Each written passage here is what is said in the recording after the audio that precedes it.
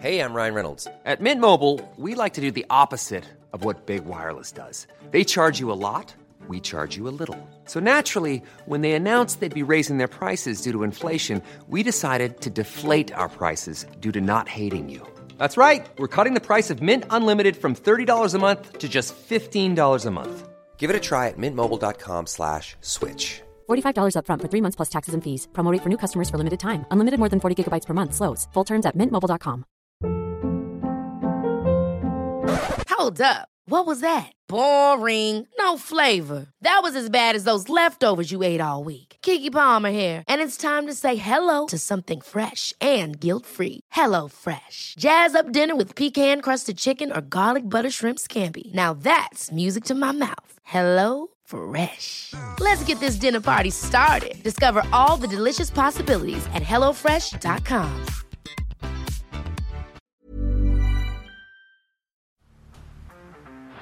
Down the blind, Andrew John. Inside for Albert. Albert will score. Albert will score. Newcastle have won. Fiddler's going to score. Fiddler, it's farewell. It's farewell. He hits it. He's got it. He's got the field goal. He's got the premiership. He has gone from, as I said, a captain to a legend and probably rugby league immortality. That's not a try. That's a miracle. G'day guys, welcome back to the Rugby League Guru podcast. Over the last few days, we've been going through the 100 most dramatic moments in rugby league history, a magazine that I found from 2007. Installment 1 dropped on Monday.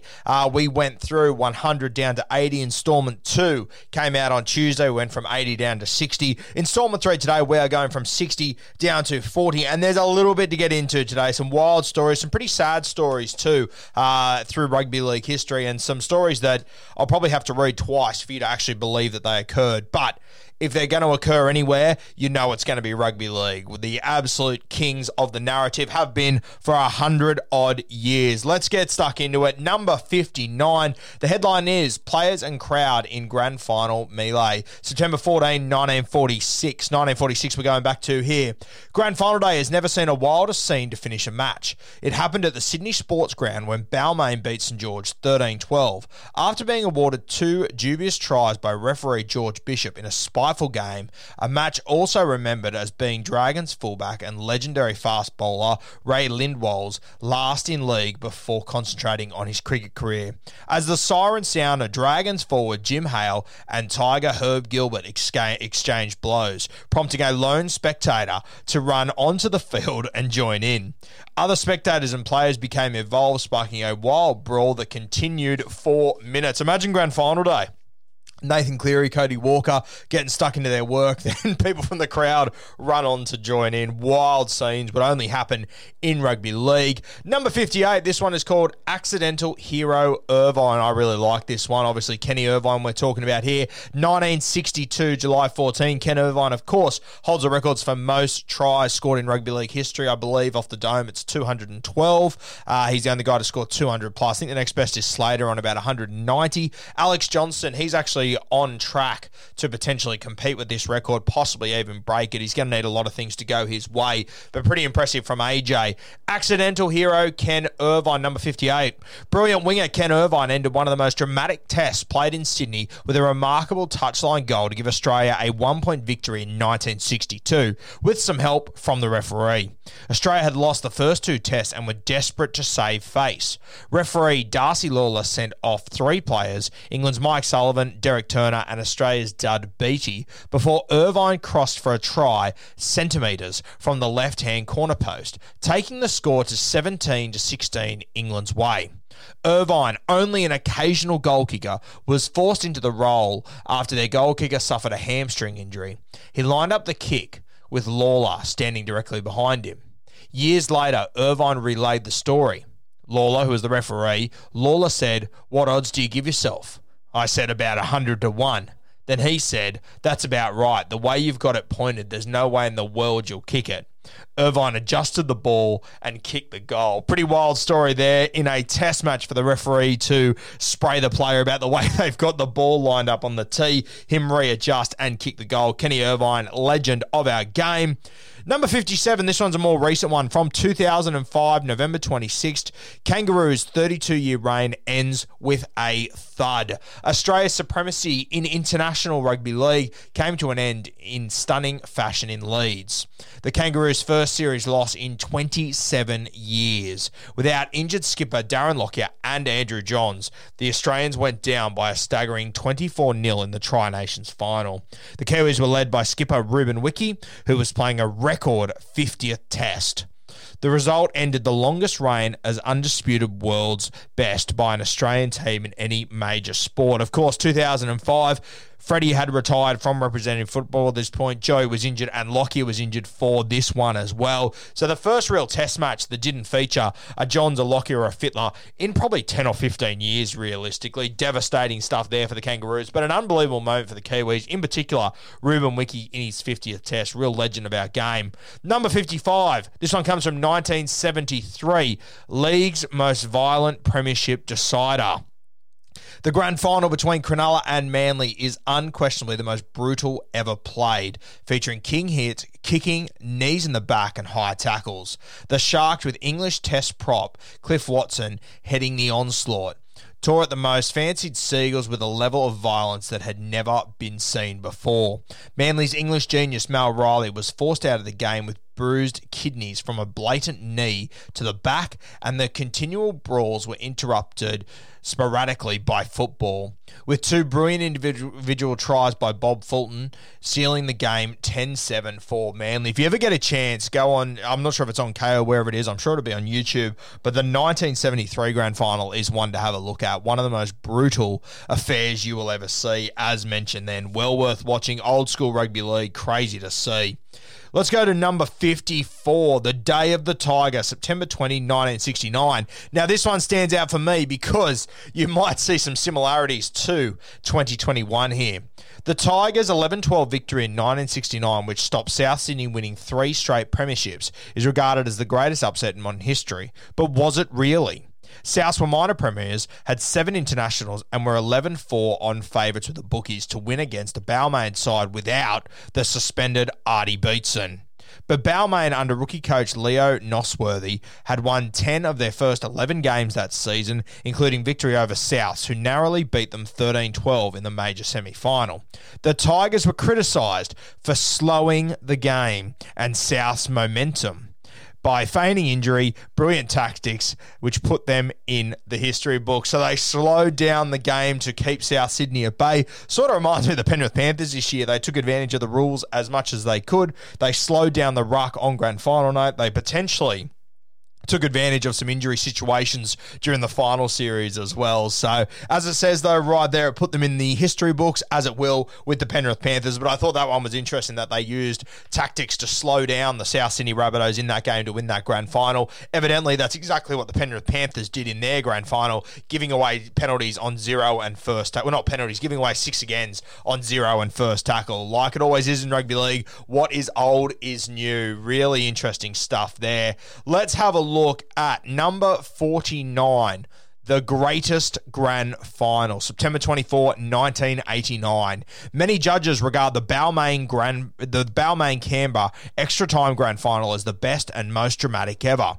Tigers players refused for years to bring themselves to watch the video of their most devastating experience. The Tigers led 14-2 early in the second half, yet a fortuitous try by Raiders winger John Ferguson with 90 seconds remaining and Mal Meninga's conversion thrust the game into extra time. A Benny Elias field goal minutes earlier had hit the crossbar. By this stage, Balmain coach Warren Ryan had controversially replaced Test forwards Paul Sirenen and Steve Roach, trying to close up the match. A Chris O'Sullivan field goal and a miraculous show of strength by bench player Steve Jackson gave Canberra their first ever premiership, took the trophy out of Sydney for the first time, and saw them become the first team to win a compulsory grand final from 4th place. Incredible stuff, the 1989 grand final. Just a reminder, once again, this article, this book, magazine, whatever it is, was written or made in 2007. So this is before the North Queensland Cowboys took on the Brisbane Broncos, which you potentially could argue is the greatest grand final of all time. But I still think this 1989 one, if it's not the greatest, it has to be second. It couldn't be any lower than second place for me. An unbelievable game. They mentioned there Benny Elias hitting the crossbar. There's another story to that they actually believe the crossbar was a little bit higher than where it was meant to be on that day. That's another narrative that goes with this grand final, that reportedly it was meant to be a little bit lower, it was meant to be a little bit thinner. There's some story to it there, but unbelievable. Steve Jackson scoring that crazy try. I hear Blocker Roach telling the story every 4 days on Nine or Fox or wherever the hell he is about when they went to it was like a old boys cruise thing for that grand final, and Steve Jackson came up and said, my name's Steve Jackson, and Blocker sort of went, I know who you are, you ruined my life. Heard that story about 1,000 times. A cracker though. Let's move to number 48 on the list. We're into the top 50 now, and this one is from 1980, the grand final day there. I believe it was Canterbury and the Roosters off the top of my head, but we'll find out in a second. Gearin's gift from the heavens. Only one try in the past 30 years of grand finals is remembered better than Canterbury winger Steve Gearin's amazing catch on the full touchdown of 1980. Darren Albert's last minute classic of 1997. That probably has changed since then. Gearin was in the young Bulldogs side tagged the Entertainers when they took on the Bob Fulton coached East at the SCG. The Bulldogs had not won a premiership since 1942, so almost 40 years later. When the Bulldogs leading 13-4 with 5 minutes remaining, fullback Greg Bretnell was put into a gap and when in the clear kicked a towering left-footed punt towards the left corner of the field. Gearin followed through and about 5 metres short of the try line, snuck around two East defenders and still on the run, plucked the ball out of the air and took it over the line to seal victory 18-4. And a place in grand final folklore. Steve Gearin, one of the best catches you will ever see. I highly advise, if you've got the opportunity, go on YouTube, type in Steve Gearin. This try will come up. Unbelievable. Greg Bretnell goes through and instead of looking for support, he just puts it in the air. Very unorthodox. You don't really see it anymore in rugby league, but it created one of the greatest moments we've ever seen. Rules were a little bit different there back then, so it made a little bit more sense to do that then, but unbelievable. Steve Gearin, what a try. Let's have a look at our next moment, and we are jumping to number 44. This is more recent too, 2001, March 28, early in the season. Hopewade. I'm Sandra, and I'm just the professional your small business was looking for. But you didn't hire me because you didn't use LinkedIn Jobs. LinkedIn has professionals you can't find anywhere else, including those who aren't actively looking for a new job, but might be open to the perfect role, like me. In a given month, over 70% of LinkedIn users don't visit other leading job sites. So if you're not looking on LinkedIn, you'll miss out on great candidates like Sandra. Start hiring professionals like a professional. Post your free job on linkedin.com/achieve today. Gives game a bum rap. Let's have a look at this one. John Hopewade and his coach, Terry Lamb, may have seen about one of the most unsavoury bites on the game, but the NRL Judiciary Panel had no hesitation giving Hopewade a 12-week suspension for the game's most unusual and repulsive case of poor behaviour, inserting his finger into the rectum of an opponent's. The act was even replayed on news bulletins and internationally.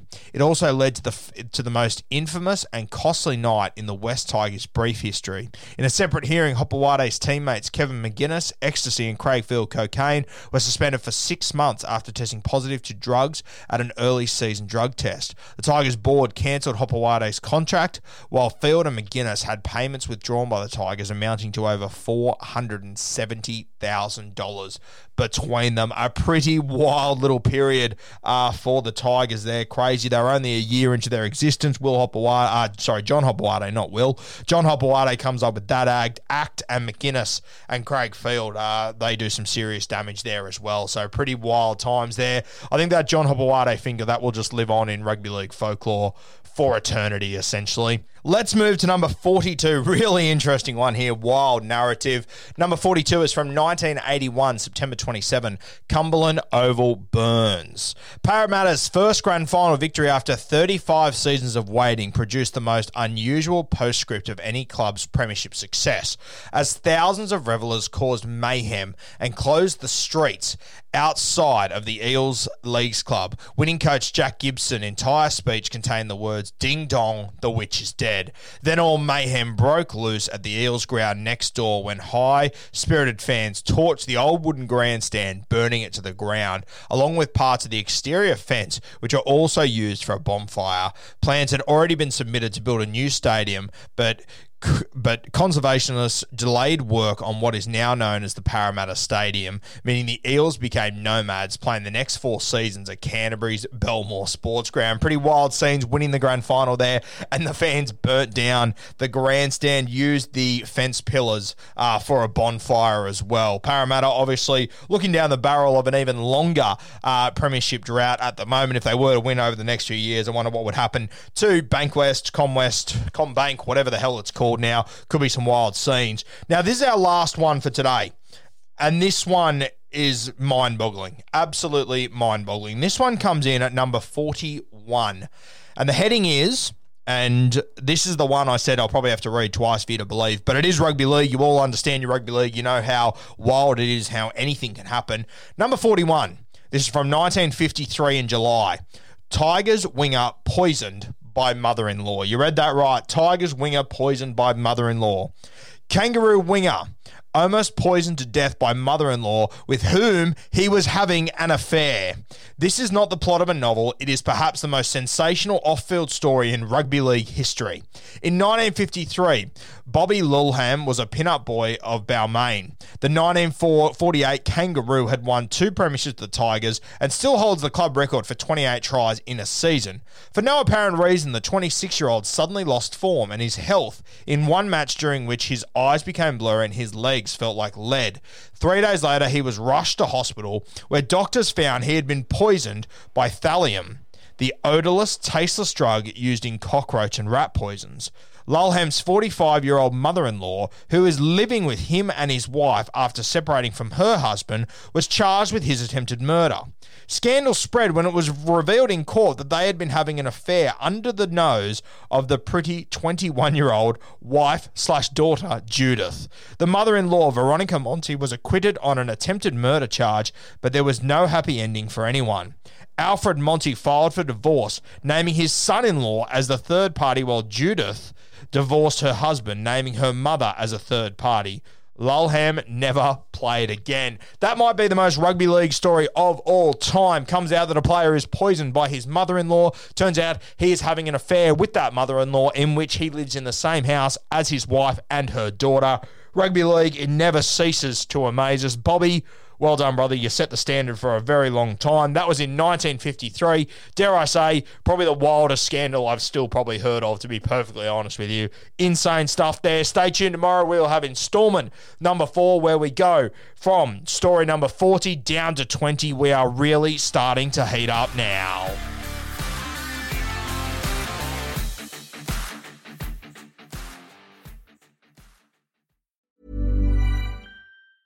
Hi, I'm Daniel, founder of Pretty Litter. Did you know cats tend to hide symptoms of sickness and pain? I learned this the hard way after losing my cat, Gingy. So I created Pretty Litter, a health monitoring litter that helps detect early signs of illness by changing colors, saving you money and potentially your cat's life. Pretty Litter is veterinarian developed, and it's the easiest way to keep tabs on your fur baby's health right at home. Go to prettylitter.com and use code ACAST for 20% off your first order and a free cat toy. Terms and conditions apply. See site for details.